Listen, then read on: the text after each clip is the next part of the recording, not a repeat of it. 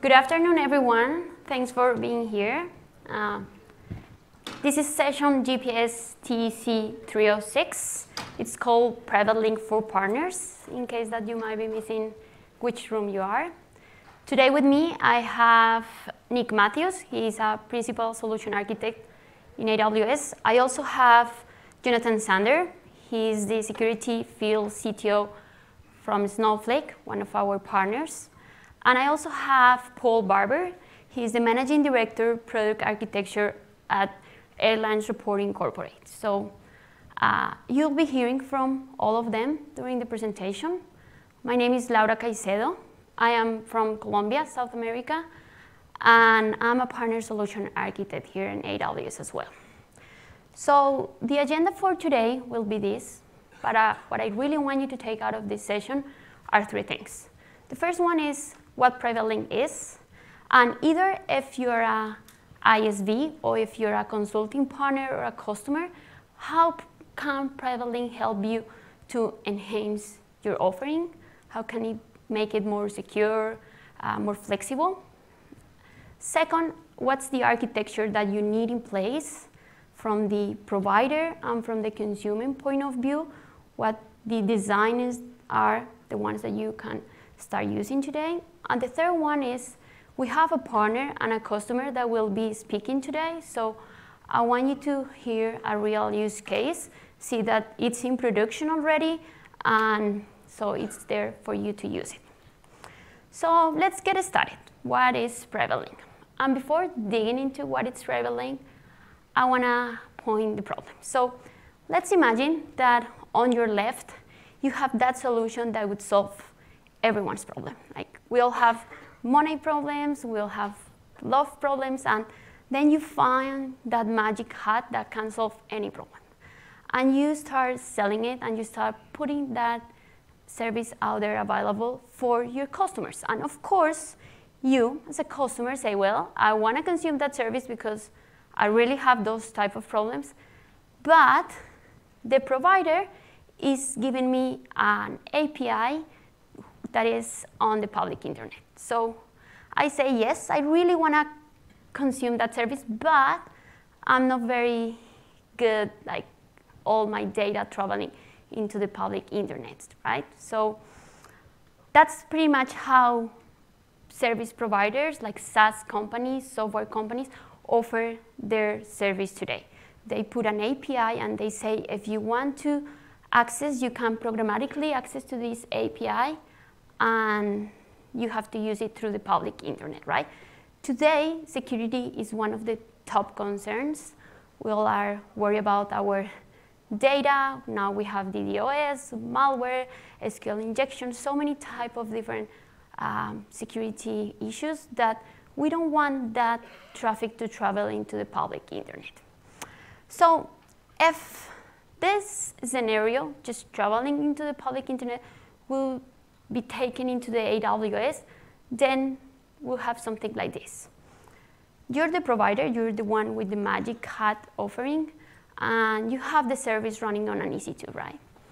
Then you put an internet gateway, because you need to offer that on the public internet. And in order to make it work, you need an elastic IP, you need a public DNS, NAT gateway, whatever it is, right? And then as a consumer, you need to do exactly pretty much the same. You need to set up the internet gateway and all the traffic will travel into the public internet.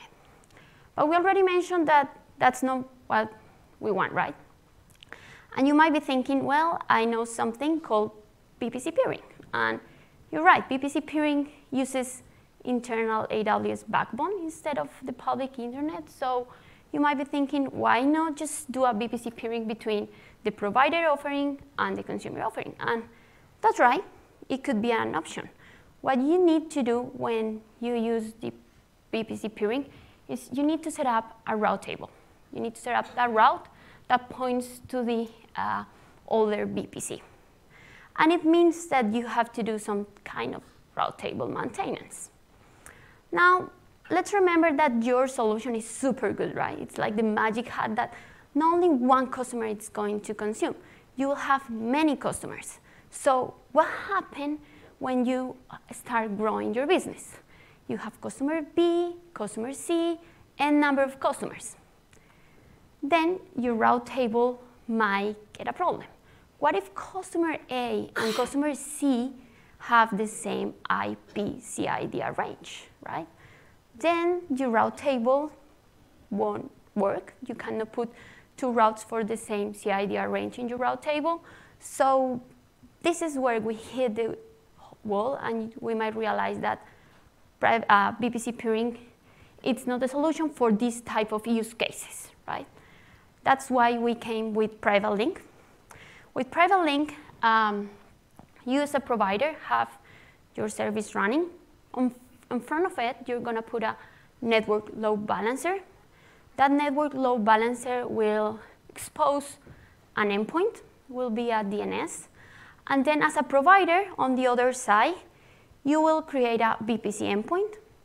That VPC endpoint will connect to the DNS that was created by the NLB, or by the endpoint at the provider side, and it will use AWS backbone.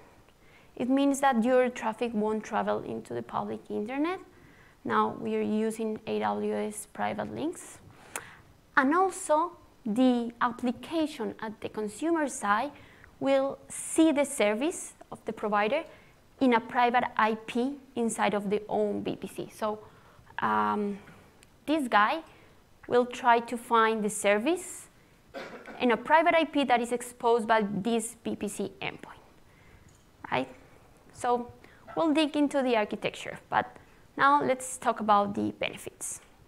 So the benefits, you might be guessing some because I've talked briefly about security, for instance. Simplify network management. We already talked about the route table maintenance. Accelerate hybrid cloud migration. What happens if your customer is on premises? And then scalability. So let's see each one of them. Security. So when you do the connection using private link between the provider and the consumer, you as a provider or you as a consumer are trusting the provider, right? I mean, you're creating a connection, but what if the provider gets hacked, or what if at the end of the day, you don't know your provider very well. So that's why we introduced the one-way access. It means that only the consumer can get started the connection to the provider. The provider can start the connection. That's an extra layer of security. Then, as I already mentioned as well, you have a private IP. You will be consuming that provider service in a private IP inside of your own VPC. When you have the private IP on that endpoint, it means that underneath of it, you have a network interface. And when you have a network interface, you can create security groups. We'll be looking at it in the future slides. From the management point of view, now you can support overlapping addresses, right? You don't have to worry about the problem that we had with VPC peering. Then scalability. Of course, your business has to grow, so now you can share the service to thousands of VPCs, and also you can start growing your business. And if your consumer is on premises, they can use either Direct Connect or VPN to connect to the provider service that is running on AWS.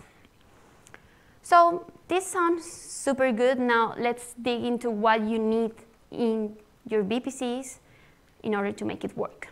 Now let's put the hat of the provider. So you're the one with the magic solution that wants to start selling to everyone else. So let's go to basics before that, and let's cover what is a network load balancer. Network load balancer is a layer 4 load balancer. It works in a TCP protocol. It's a service that is managed by AWS. So if your solution has one customer today and tomorrow it has 1 million, then we'll manage the elasticity behind the network load balancer as well. It has a high throughput and a low latency.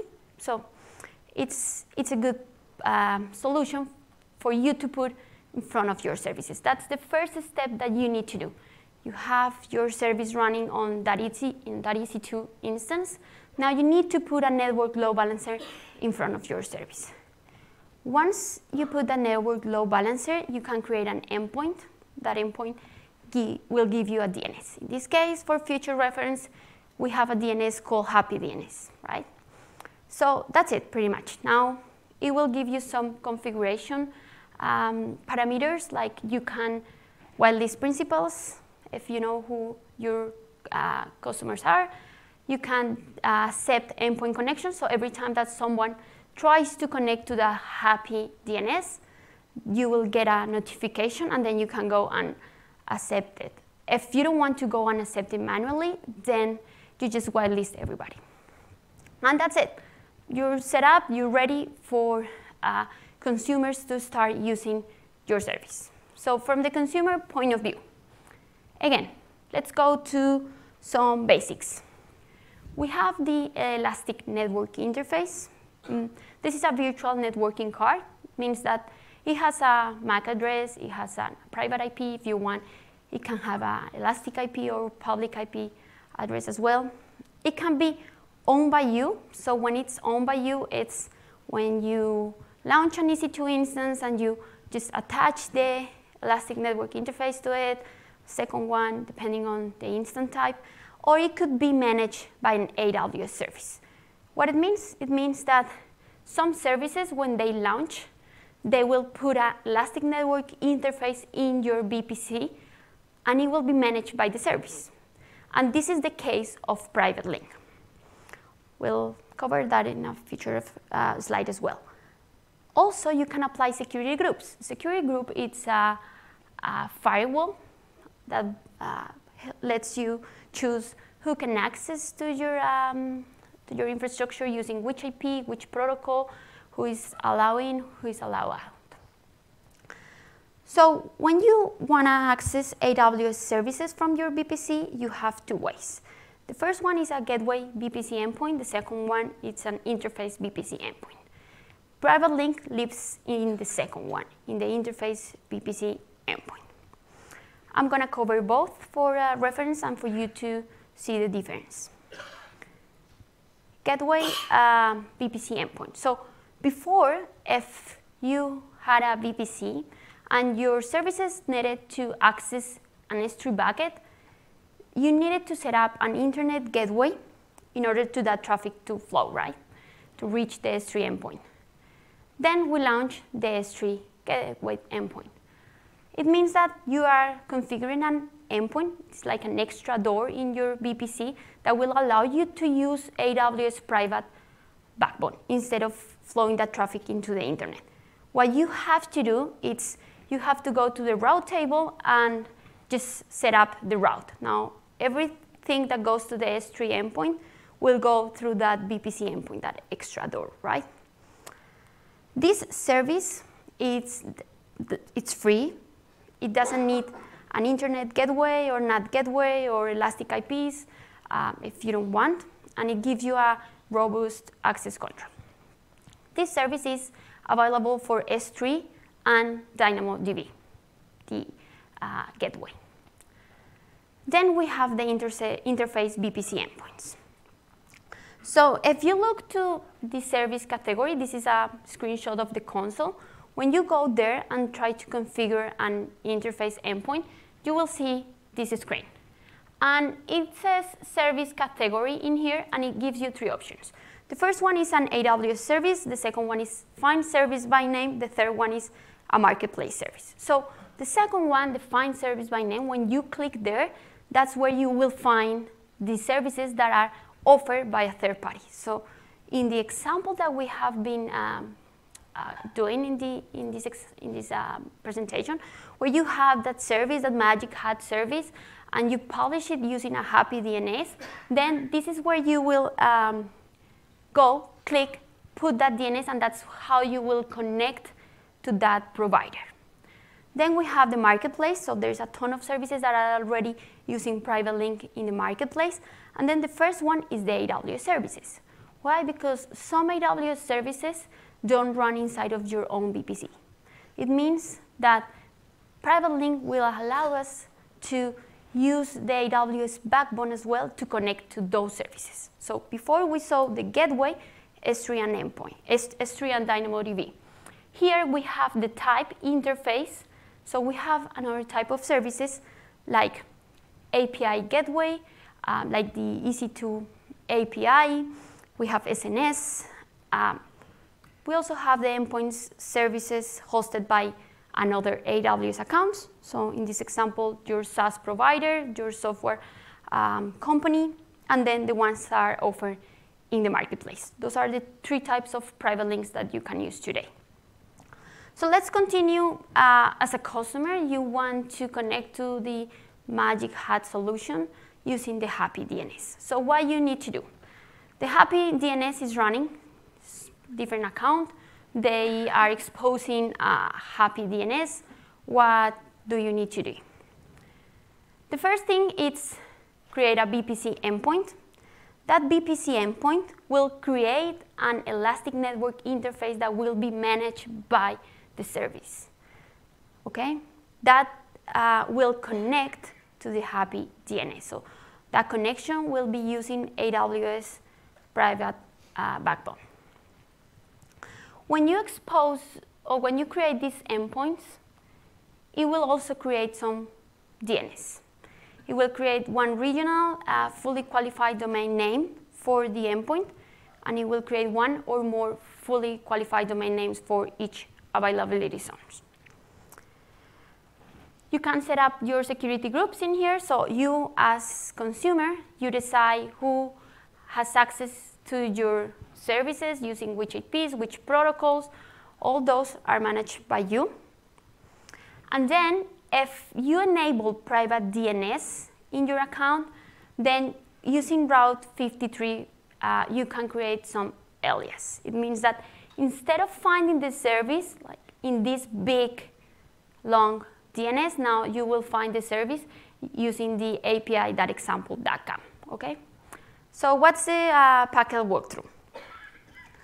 First of all, your client, you're using private DNS inside of your VPC, so your client will look for the service using the api.example.com. That api.example.com will resolve into the long DNS that we saw on the previous slide. That long DNS will solve into the private IP of the elastic network interface that was created by the service. That elastic network interface will forward the traffic to the endpoint that it's already connected. The connection was the first thing that we set up. And now when the traffic arrives into the provider VPC, the network load balancer will do a source NAT, network address translation. Why? Because it needs to change the source IP because we support overlapping IP addresses for many customers, right? So when the traffic arrives to the service itself, to the EC2 instance that is hosting the service, it will see as if the sender would be the network load balancer. Then when it replies, then the network load balancers will do the source NAT again, and then the traffic will be sent back to the consumer. And now let's see the deployment types. For that, I will call Nick to the stage. And all right, thanks, Laura. No problem. Awesome. So now we've got a better idea of sort of the mechanics of how it works, difference between gateway and interface-based endpoints. And so let's look a little bit more architecturally around, like if you're a provider or if you want to do this inside your own VPC, like so what are the architectures and sort of how do you glue this stuff together inside your environment? So generally speaking, there's sort of two major use cases for a private link. One is if you're a SaaS provider, and we'll take a look at 3 different sorts of SaaS provider architectures that, inside potentially your environment, as well as inside your organization. So whether you're trying to share services, and this may be the more customer scenario, or if you're like a managed service provider and you're managing lots of customer accounts, you may have some sort of shared services VPC or provisioning services or things like that that you may want to use private link for in the managed service provider or in sort of customer examples. So if we start off, and I got these words from our SaaS teams, so they tell me these are the words they use, and I believe them. So silo, or you could say single tenant, is typically what I'd call it, but you know. So a single tenant or a silo model is this concept where every time you have a new customer on your platform, you give them a new VPC. So you know, from an architectural perspective, it's very easy. It's a very easy story to your customers. You know, we deploy resources for you. They're isolated from everyone else's, and from a standpoint of that, it makes the customer conversation easier. Unfortunately, it makes the back-end deployment and sort of architectural choices harder for you, because now you've potentially got a new VPC for every single one of your customers. And if you've got your special Magic Hat service everyone likes, that can be, I've worked with partners that have got thousands of VPCs in this model. And so, you know, how can we make this scale? Because especially in these scenarios when we're going through the customer sales process, customers will say, hey, is this my own dedicated infrastructure? And you say, yes, we're dedicating infrastructure for you. They find out and they go, oh, well, if it's just mine, can you just make it any IP address I want? Because I want to connect to it to a VPN. I want to connect to it through Direct Connect because it's my infrastructure. So can you do that for me? And now, so not only now you have lots of VPCs, but now customers want you to make it their special address. And inside those VPCs, you probably have other infrastructure. You probably have some management stuff, some provisioning things. And so you may not want them to actually access the entire VPC. And so how do you maintain that access where you want to give specific IP addresses as well as sort of more granular access to that? Private Link's a great option here. So one customer can say, hey, I want this to show up on this address range. You create a separate VPC. You throw the network endpoints into there. And so now the customer thinks that maybe their web console is on you know, their IP address range. They can come in over VPN or Direct Connect, and it looks like your service is directly on their IP range. And they can use our managed services for both Direct Connect and VPN to come in. So that solves that sort of address problem. And so it's sort of a neat way to solve that. In the sort of pool way, you've got one set of infrastructure that you manage. This would also be the multi-tenanted example. So like in this model, you've got one set of infrastructure, and lots of customers want to access that infrastructure. This is how AWS builds most of our services. We tend to do multi-tenanted things. And in this scenario, you create one network load balancer in front of that service. And the benefits are is if your customers still want that service to look like it's directly in their network, we have this, you know, so we actually built all this for our own use case. So customers wanted the EC2 API and load balancing APIs and KMS APIs directly in their VPC, so they didn't have to go over the internet to access our APIs.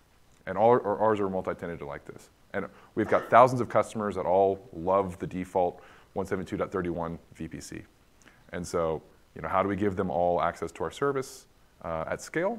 And so this is the exact same thing that we use. So if you have a multi-tenanted platform, you can extend your endpoints directly into all of those. From a security perspective, each one of these clients or customers knows that you're never going to reach back into them and do bad things, because the unidirectional access of Private Link prevents that. And so you've got this one-way sort of trust, and it makes that a simpler conversation. And so again, you can give each one their sort of private addressing. They can come in over VPN or Direct Connect, and now that public service is either directly in their private VPC, or we'll also talk about how we can make that look for Direct Connect. And I've also seen this scenario where you build this multi-tenanted software, you come up with all the compliance requirements of like, wow, your multi-tenanted software is super secure, and then some customer says, what if I give you a big bag of money and you just give you my own infrastructure? And, okay, deal. And so now you have a second pair of infrastructure, maybe sort of, you know, for a very special customer, or just different deployment types, or maybe a different new service that you're offering. And so it's sort of this bridge model where you're mostly multi-tenanted or mostly siloed, but you have this combination. And so, especially in this use case where maybe you had the multi-tenant scenario and you're not really set up to have lots of different sets of infrastructure, and you have these sort of special requests come in, you can use Private Link to then extend those out and make those special requests easier for maybe that special customer. Another option here is if you're on the marketplace. So if you've built a SaaS and you can make an agreement with the marketplace team to list your SaaS there, the next step is you can also, as the part of the automated provisioning process, whenever you create the SaaS, we can actually provision the Private Link endpoints as for your SaaS, so customers don't have to worry about that kind of thing. And so if you're on the SaaS marketplace, you can work with the marketplace team. We handle some of the DNS things that are a bit more manual if you don't do this. So it's sort of a nice benefit of Marketplace if you guys are looking at that. And this is an example of that. So normally the service base name is AWS.amazon.com. So it's not even your URL. And so if you go through the vanity side of things, you can get a vanity name for here, example.com, and you can get that API or that DNS name through the Marketplace offering. So it simplifies that for customers on both. One, it's now your URL, as well as the customers can more easily provision the DNS portion in their VPC. If in the other use case where you've got sort of shared services, so here on the left, we've got the sort of consumer environment. In the middle, we've got a service we'd like to share. And so we can, maybe that's a Jenkins server or some API server that we'd like to share to multiple VPCs. Our developers, again, have chosen defaults because why would they care about VPC CIDR range, right? That's not their problem. It became our problem, but now they all want to use the same Jenkins API. So we can drop that network load balancer in front of Jenkins, and then we can share the Jenkins API directly into all the developer accounts. And if our company acquires some other company and they also want to get to that cool Jenkins server or whatever it is behind that load balancer, we can do that across accounts. And again, even if these two accounts don't fully trust each other, we've got a sort of a more granular security architecture here through PrivateLink. And so you can solve that problem.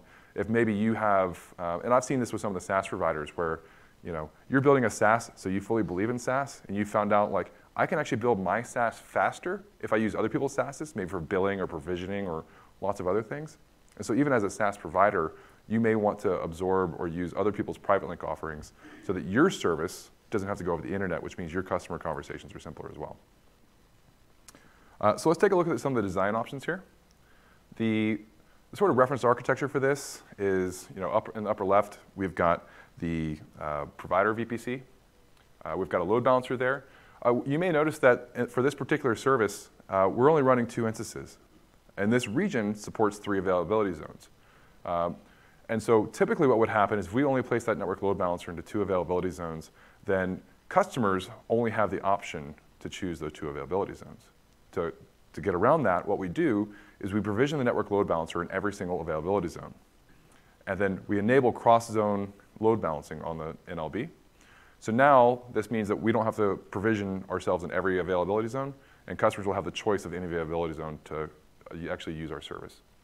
And so in this scenario, the customers may be down in the bottom left if they're in AWS. So we drop the endpoints directly into their account or VPC. They would create a Route 53 alias because the DNS name is not super easy to work with. So if they want API@example.com to go to the endpoint, you would write a Route 53 alias to do that. And then if maybe the customer is on premises, you have this option where either you or the customer create a separate VPC. You drop the endpoints of any CIDR range they want into that VPC, and then they can come in over VPN or Direct Connect to access that endpoint. And so, like this is an example of, we use this, there's another session where we worked with like Bloomberg. So Bloomberg has a bunch of data that they want to share to financial customers. It's fairly sensitive for them, so no one really wants to access it over the internet. A lot of people want to access that data on their own private IP address range, which overlaps quite a bit. So they did the same thing where most of their customers are actually on premises, but most of them also have direct connects. So they can come in over Direct Connect and access this shared Bloomberg service. So it was a cool use case in a different session. If you want to look in that a little bit more, if you have on-premises, you can create this sort of dedicated VPC just for the endpoints. And then you can come in over VPN. So that was actually announced maybe 3 or 4 weeks ago. So that's a new thing, accessing endpoints over VPN, if you ever ran into that restriction. You can also come in natively over Direct Connect. And you go, okay, well, Nick, that sounds all well and good. What happens if that doesn't necessarily meet all my requirements? What if network load balancer sort of isn't compatible with my thing? Or what's the wiggle room here? So let's get into some of the things we want to think about when we're designing an endpoint service with a network load balancer. First is, so Laura mentioned that we're going to do a source net as traffic comes into the provider's VPC. So in that scenario, what we want to do is we want to make sure that that source IP doesn't mean anything to us. So if we're doing tenant-based billing or identification based on the source IP, that's not so awesome because everything's going to have the same IP address. So what you really want to do is have some application level control, either cookies or sessions or certificates, those kinds of things to actually show up in your logs or whatever you're doing for billing. If you actually do really, really want that source IP, you can enable proxy protocol.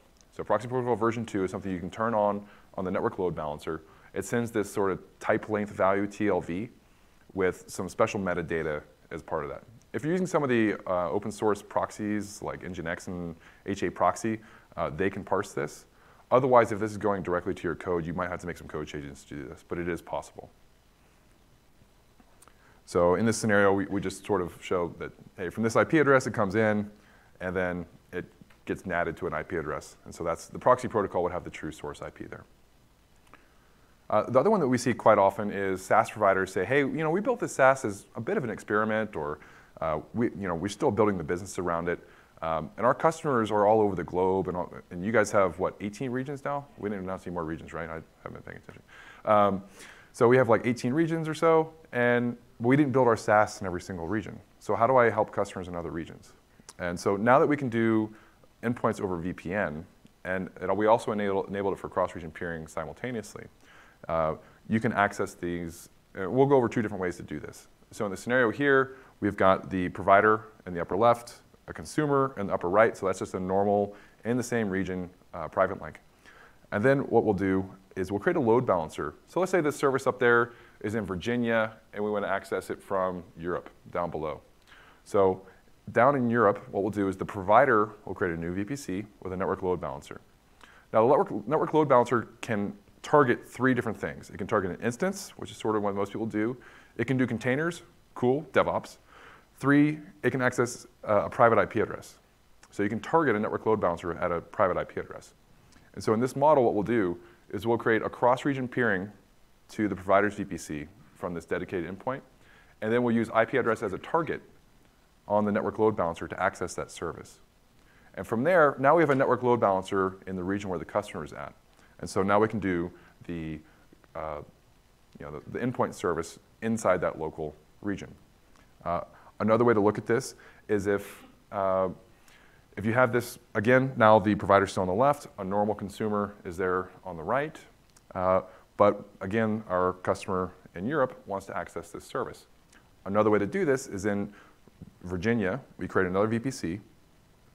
We do a cross-region peering between the Europe VPC and our VPC, and then over cross-region peering, they can access that endpoint now. And so if you want to keep all those VPCs in the same region, that might be simpler than trying to keep IP as a target. So this is probably the way I would recommend, unless you have specific requirements for in-region connectivity. I mean, we have to be a little bit careful with this, particularly with the IP as a target, because if we're doing IP as a target, like the customer may think that service is local to that region. And so if Virginia has some sort of intermittent servicing issue, but now you've impacted customers in Germany based on this region, you may want to be sort of just straightforward with that with customers. Because now we're sort of making it look like one region is different. It's cool that we can do that, but we also have to watch out for those sort of cross-region impacts. The other one is the NLB. A common thing I hear is, one, either, hey, we're using classic load balancers or application load balancers, I'm not sure why we're using, but that's what we have, so what can we do? I also hear, we're using application load balancer for very specific feature. It's either SSL offload or layer 7 based features. And so what can we do? One is, you can wait for NLB to get more features. We keep increasing features. There's a load balancing deep dive that was very good. So you can wait for those types of things. Particularly for a lot of like proof of concept codes and those kinds of things. What I also see people do is they'll put a network load balancer in front of the application load balancer or the classic load balancer. Because we can use the IP address as a target, we can actually target the individual IP addresses of those load balancers. And there's a blog out there, if you look up static IP address for ALB, someone out of our engineering group wrote a Lambda function that basically just does a DNS lookup on the load balancer and keeps the IP addresses in line with the TTLs of the DNS. So we effectively move the DNS of the application load balancer or classic load balancer into the network load balancer. Got that? clear as mud, right? So it actually works. It's cool. We've got customers doing it. It gives you the NLB features in front of other load balancers. And so at this point, you can do the SSL offload or the layer 7 features, or if you just got some existing load balancers, do that there. And then from there, you can create all your endpoint services out to the different locations. One of the other things we hear about is you keep talking about load balancers. What if my service isn't really all that friendly without, with load balancers? What if it's a database? What if it's, what if I've got some sort of caching or other sort of load feature there? So you can do some different things. For example, you could create, if your client really wants to see 2 separate resources as opposed to 1 load balancer which goes to 2 resources, you can put 1 load balancer in front of each resource. You want to be careful with that because we've got limits around the amount of load balancers you can create. So I typically see this around like like database cases where we know we're going to have like 2 or 3 or 4. If your service scales out to like 100, then you may not want to create 1 NLB for each one of those. But what you could do is maybe create 100 listeners, which go to 100 different locations. And so 8,000 goes to one, 8,001 goes to the second one, 8,002, et cetera. And so you use different listening ports on the NLB to go to different places.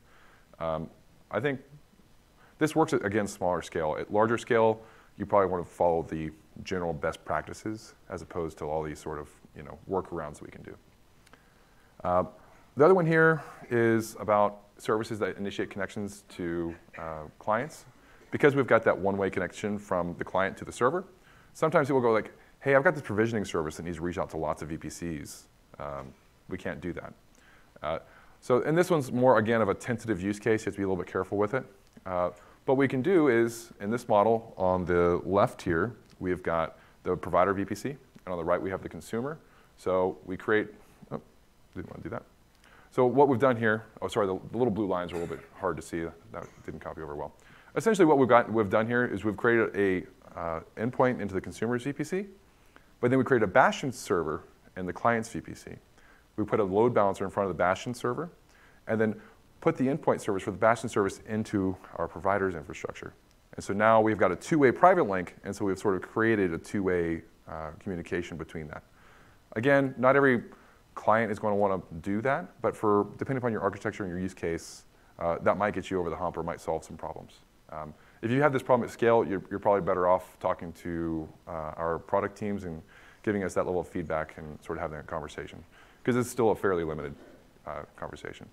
So I think we've talked a lot about like the architectural stuff, the tech stuff, but at least what I've seen with all the partners is understanding like the value to customers and the way that you train your salespeople and like just getting lots of other people to understand this, because I've been a network engineer for a while, and this doesn't really closely resemble anything on premises. Like just making a service appear in other places sort of magically, but it only lives in one, and some combination of source NAT, and people say like, why would I want to do that? And if it's already on a public IP address, why am I doing all this work? And there's quite a bit of confusion, which I think we've put out a lot of technical information, but I think a lot of it's also sort of non-technical too. And so I'd like to invite the guy from Snowflake here. Sorry, Jonathan.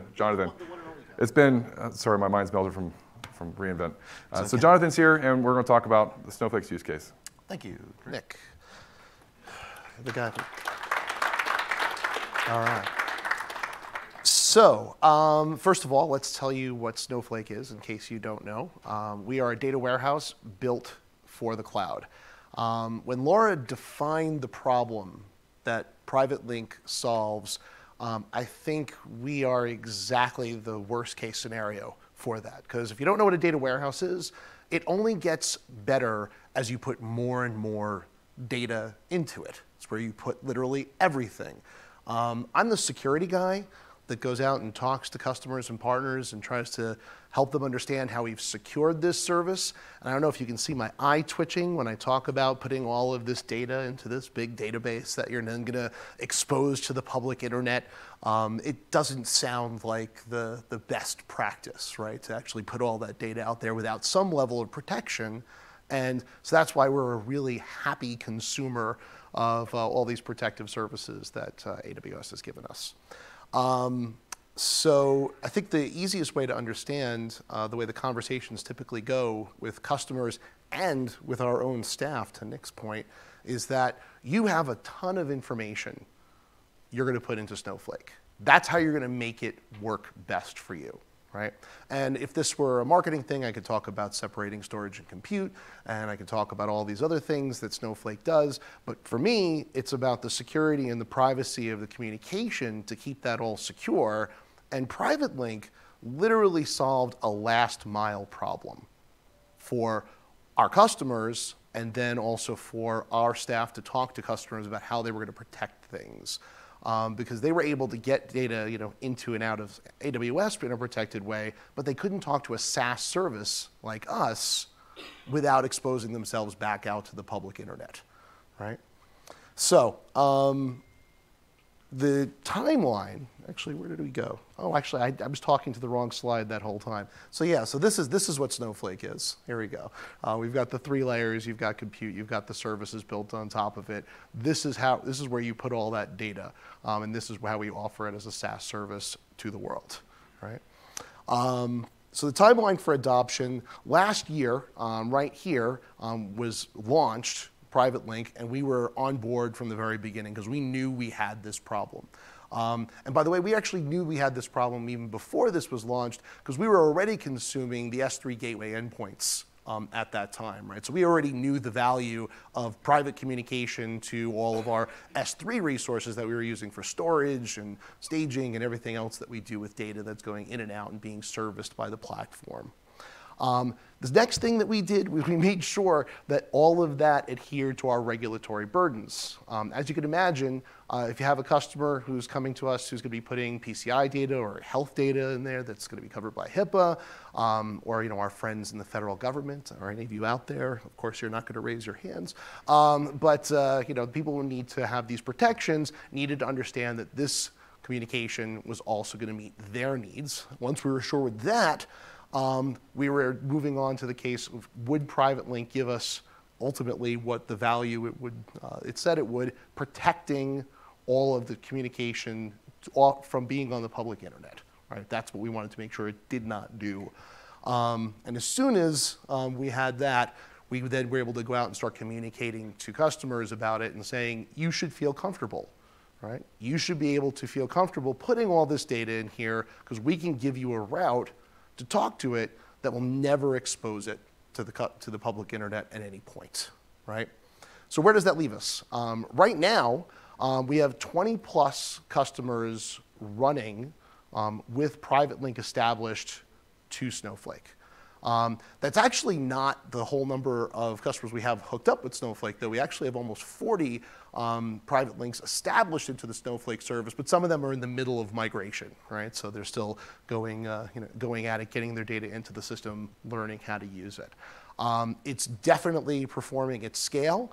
In fact, a lot of times what's happened is the customer's security team has forced them to do Private Link, and then the users come on board to the Private Link connected Snowflake service, and they don't even know it's there, right? So they just do their load testing, they just run against it as they normally would to do their benchmarks to understand if their workloads are gonna work, and they do. So they don't actually even understand that that's working, except that the security guy stopped yelling at them, right? That's the only thing they really can tell has happened. So when I talk to a customer, or one of our partners about how this works, this is the picture that I pull up. And this looks a little bit like the pictures that Nick and Laura were showing as well, right?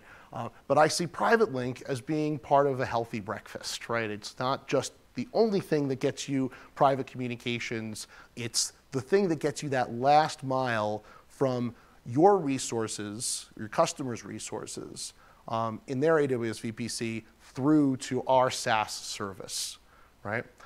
But lately I just had to edit this slide to Nick's point because we had to include having VPN as an option here. We used to have a straight line right from Direct Connect through to our service, but now we have the bifurcated line because you can also go over VPN.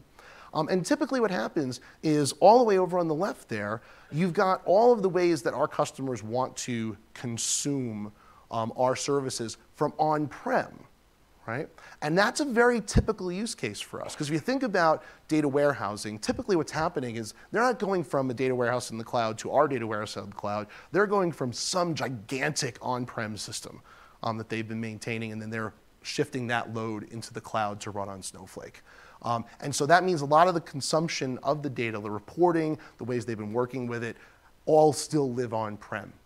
Now, that's not exclusively the case. You can also see they might have some of that stuff already lifted and shifted into their VPC as well. And either way, that's okay, right? Because essentially, as long as they can get themselves from on-prem privately into their VPC, and then use Private Link from that VPC to our service, they're going to ensure no internet traffic, and they're going to ensure that it's been secured the whole way, right? So the last thought here is the only challenges, right? If I'm speaking to the partners in the office who might, or the partners in the audience who might be thinking about this, the only challenges we typically have with this are, in fact, one thing that Nick mentioned, getting our own people to communicate about this well, right? Because it is a complex and strange topic. And it's sometimes hard to tell them these things and then have them say, okay, well, now Private Link solves all the problems. Doesn't quite. You need to use, that's why this picture exists. You need to use all the tools that AWS has given us in order to actually solve this problem. And then the other challenges we have are just the strangeness that can exist in those customer VPCs sometimes, right? Everyone's got their own way of doing DNS. Everyone's got their own routing challenges. Obviously, introducing something as powerful as Private Link solves one problem, but then pops up others when you're trying to work out exactly how you're going to route that and name that and get it all to work the way that is necessary for everybody to get what they need. All right? But those are small challenges, and you were going to have those challenges with or without Private Link. With Private Link, at least you're going to have those challenges and have secure traffic. Right? So that's all I've got. I'm going to bring up Paul, and Paul's going to tell us a little bit about how they do this at, should I say ARC, or should I say that's ARC? the easy okay, way. all right, there we go. That's how the they easy do it way. at ARC. Thanks, John. All right. Appreciate it. I'm just so glad I didn't fall off the back of that stage. Thanks. So I'll start off by talking a little bit about who we are. A lot of you have used our services. You didn't realize you've used our services, but likely if you got on a plane to get here, you in some form used our services. So we have really two main things that we do that make ARC what it is, okay? So the first one is, it's in the name, right? We're a reporting corporation, and we provide reporting for all the U.S. carriers, travel agencies, all of that. The travel agencies are sort of, why ARC exists at the end of the day. So anytime you book through Expedia, your corporate travel department, anything like that, any agency in any of its forms, your settlement comes through us. So after you make that payment, we're responsible for moving that money from point A to point B. So that is a very rich set of data that we get. This is where I'm fortunate to be from Kentucky, because when I put that world's most comprehensive air ticket data information up there, I can take some bourbon over to our security team over in Washington, D.C. and kind of get them settled down a little bit, because people don't realize that is what we have, right? So anytime you fly on that U.S. carrier, you pay for that through a travel agency. We get that data. We report against that data. We provide that data both to the carriers and those travel agents in some form or fashion. So those are the really two big pieces, and that's where Snowflake's been a great partner for us and where we established that relationship. So as we've modernized, which we kicked off about a year ago, we wanted to start, we were very traditional. The airline industry in itself, the travel industry in itself is going through a lot of modernization. That includes us. We want to be out in front of that. And that's where partnerships like this exist. That's where our partnership with AWS began, and it's where our partnership with Snowflake. So that's where Private Link gets into us, as we get into this $90 billion worth of stuff that we move around. And Jonathan hit on it very well. That's a lot of rich data in there. It's data we need to protect. So for us to get really comfortable with what we're going to do with that data, how we're going to shift it around, when we sort of got introduced into Private Link and what that would mean, this was a key part of our decision in getting really comfortable with how we manage in this world. So we're coming from the customer end, but you can imagine as we have carriers, we have Expedia, Private Link is something that we can extend out even to our own partnership. So this was a very good way for us to jump into this and get very comfortable with moving things from our internally hosted data centers out into the cloud, okay? So with that, as sort of talked about, the data security is tops with Private Link. So we've implemented this, and we implemented it in about a day. So after we did a little bit of, figuring out, what endpoints were going to be, how we wanted to apply the security. And I'm not, this isn't a a coordinated sort of slide with everybody else. When we came in, these were some of the things that we found out and matched up very well with the content the rest of the day. It was very simple for us, as I say, within a day to set up a configuration file, publish an endpoint, secure it, and we had data flowing back within our SaaS provider into our VPC. Okay, so that was a really big point for us. The other point that Jonathan picked up in the end there that we found very true, and a big tenet of ours, is it had to perform. So not only did I want to secure that data the way that it moved, I wanted to get real comfortable with the SLAs that we have a very long history of hitting. We needed to get real comfortable with that. And with this, not traversing out into the public internet, it's all sitting behind, flowing over AWS VPCs.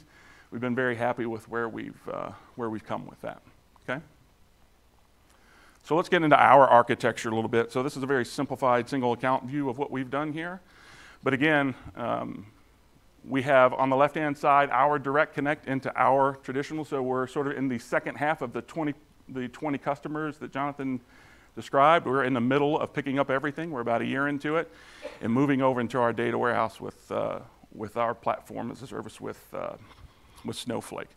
So we've connected that through Direct Connect. On the backhand right-hand side of this, you can kind of see that link out to Snowflake that we have out of our availability zones. So in that bottom right half of that picture is exactly where you're going to see where we see additional use cases that we extended out to our carriers, if it's Expedia, however we want to share data. Not only can we share that data amongst our partners, which is our use case right now.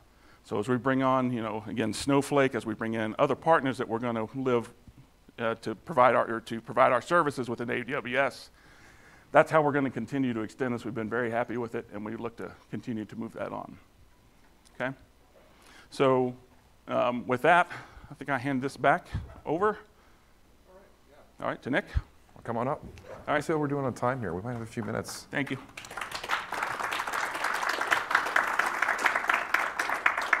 So I think that's the content we have. We have a few minutes here. Do you guys want to take questions up here? Sure. Yeah? All right, come on up. These lights are just fantastically bright. So if you can raise your hands sort of high. We're going to walk up here, then no one's going to have questions. It's going to be yeah, it'll just be real awkward. Who's got questions? Anybody? Over here, I think. Yeah. I had a question about API Gateway. Okay. So API Gateway offers a way to be accessible through VPC endpoints to make it a private API gateway. But ultimately, API Gateway does have a public IP, right? Even if you access it through a VPC endpoint, it does have a public IP outside of it. Same for S3 buckets. So even if you access it through VPC endpoints, isn't it still somewhat exposed to the internet? Yeah, so the question here, I'll repeat for everyone else, is API Gateway, even if you put it in your own VPC as a private API endpoint, it has a public IP address associated with it as a service. And so if you still have this private link option, what does that mean? And I'll preface this with, I'm not an API expert. Are you by chance? I can give a shot at it real quick. Well, I can address what we did for Snowflake because, okay, sure. Specific to Snowflake service, we had that same challenge, right? So there was a public way to access Snowflake, and when you go through private link, that does not replace it, right? It alters it.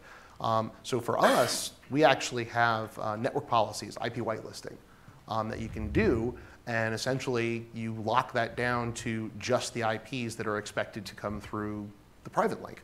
And that effectively, right, not literally, but effectively cuts off the public access. And I'd say about half our customers are choosing to do that when they do private link. Now, not all of them are, because some of them have some workloads that they want to run over private link, maybe the load part, maybe some of the processing on the back end that's automated, the non-human workload. They want that going over private link because that's the majority of where the data is going to flow. But they might then offer, limited accounts with limited permissions controlled through identity that they will offer over the public side, and they let that happen as well, right? So there's some customers who have both use cases. So I think that ultimately the API is going to have to be responsible for doing that. Private link's a tool, right? It's not a solution to the whole thing. Like I was saying, you have to use all of the tools at your disposal in order to actually solve these problems. Sure, but if you want to come up afterwards, I can see, because I just don't know what the network security controls available to API Gateway specifically are. So we can take a look if you want to come up afterwards. Questions? Well, we got one. That was one more than I predicted. There we go. We got two now. Oh, there we go. So I'm having trouble phrasing this question, but I'll try my best. It's when you actually are publishing out your endpoints to customers to come over, that's going into Route 53. Your published addresses are visible presumably to everybody who can see Route 53, or at least everybody who is on an AWS console. Sure. Yes, so the question here is, whenever you create an endpoint service and you publish that out to the world, can everyone see those endpoints? Whenever you create the endpoint service, so you create your network load balancer associated with some things, right? And you create the endpoint service.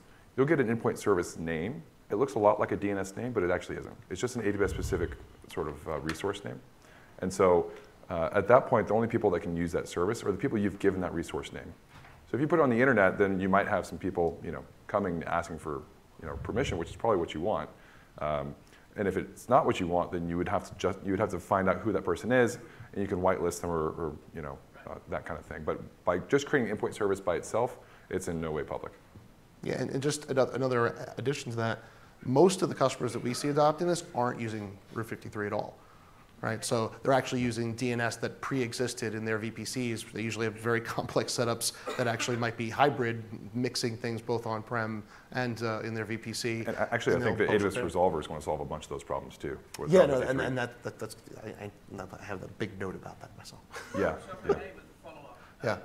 So you're going across private links. So as I understand it, if somebody was coming in a public address, AWS is providing some services under the cover for DDoS and DOS and all of those sorts of things. If they're coming through the private link, do you still get those services?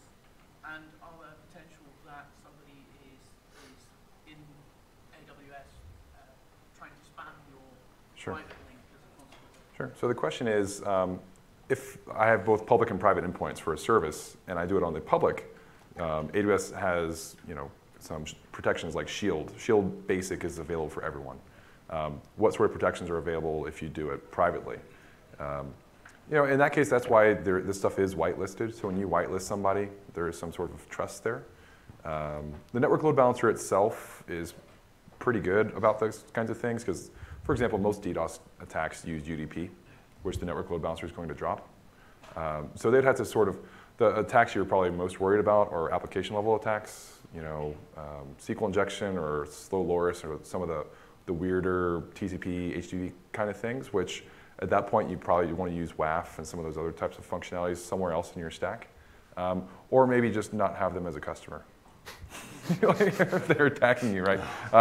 Sometimes that's not a choice too, right? So you can layer your security stacks on into Private Link, either above or around, right? And, sorry. Sure. It is a private link now. That's what. Yeah. So, can you just extend or clarify what was available in terms of how you could log or identify who's at the other end of your private link? So if you're offering it to a number of customers, how are you distinguishing? Do you want to take that one? Or? So there's a couple of different things happening here, right? So first of all, as was stated, every time you're going to do a private link, you have an initiation process. They can't just show up. Well, I'm going to take that back. You could do the whitelist everybody option. I think that would make you certifiably insane. I can't imagine a SaaS service that would do the whitelist everyone. I've seen some potential use cases for it. Really? Yeah. That scares me. Yeah. But, So for example, if you're an operating system, you provide operating system code, and you want everyone to be able to access it privately if you want to, right? AWS is like that. We whitelist everyone. Everyone that wants the EC2 API in their VPC, I guess that's true. We let them do that. Is my eye twitching again? But yeah, so for us, right, we have an initiation process, so we know exactly who's coming in every time, and so there's definitely a whitelist that's involved with that, right? But I guess if you're going to do the whitelist everybody, then you have those challenges. You'll see the incoming account number as part of the principal that's requesting access. And so if you'll have to know who that account number is. If there's no way for you to know that account number, then you may have to do some other out-of-band communication. That's on your metadata for the connection every time, or is that for your initial? Correct. So whenever the initial connection comes in, Yeah. so the question is, I think we forgot to repeat it, was how can you identify the incoming endpoint requests? And so those endpoint requests will have an account number and a principal and a role, I think, as well involved. And so you'll know the IAM principal for that account that's trying to come in. There's another question over here, back here. Yeah, the performance. Everyone mentioned that there is great performance. There is any limitation? Like for example, when you have a VPN, Sure. 1.5 throughput, Yep, so the question is, what are the performance characteristics or any bandwidth limits we have to worry about?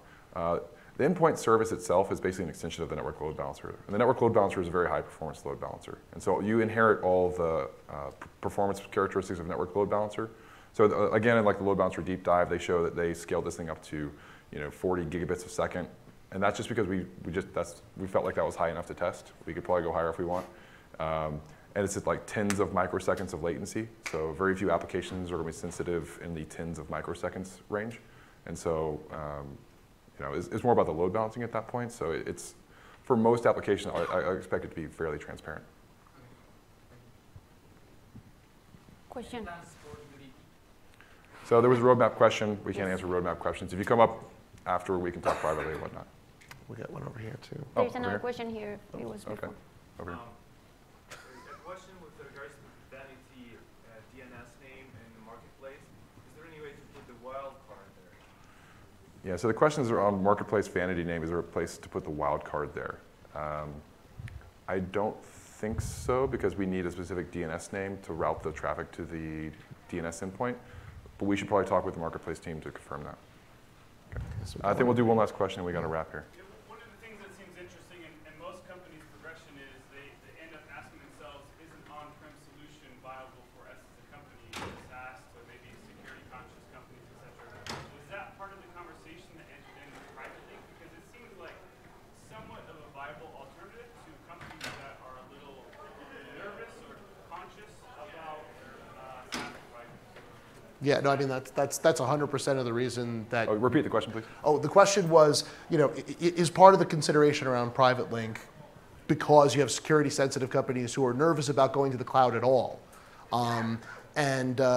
That's 100% of the reason Private Link comes up in our conversations now, because we have companies who, believe it or not, it's interesting, Snowflake for a lot of companies is their first major foray into the cloud. Right? Maybe they have a SaaS app here and there on the back office side, but on the revenue producing side, they've never done that before. And I would say that's exactly how we got to Private Link from our use case. So again, we're not extending it out yet, but we will. And we needed that way as we were all on-prem. We had to get real comfortable with what we wanted to put there, what we shared, some pretty sensitive data from PII, from PCI, everything else. It was exactly at the heart of our decision. Cool. All right, well, thanks everybody. Fill out the surveys, please. And we'll be up here taking questions if you want to ask anything.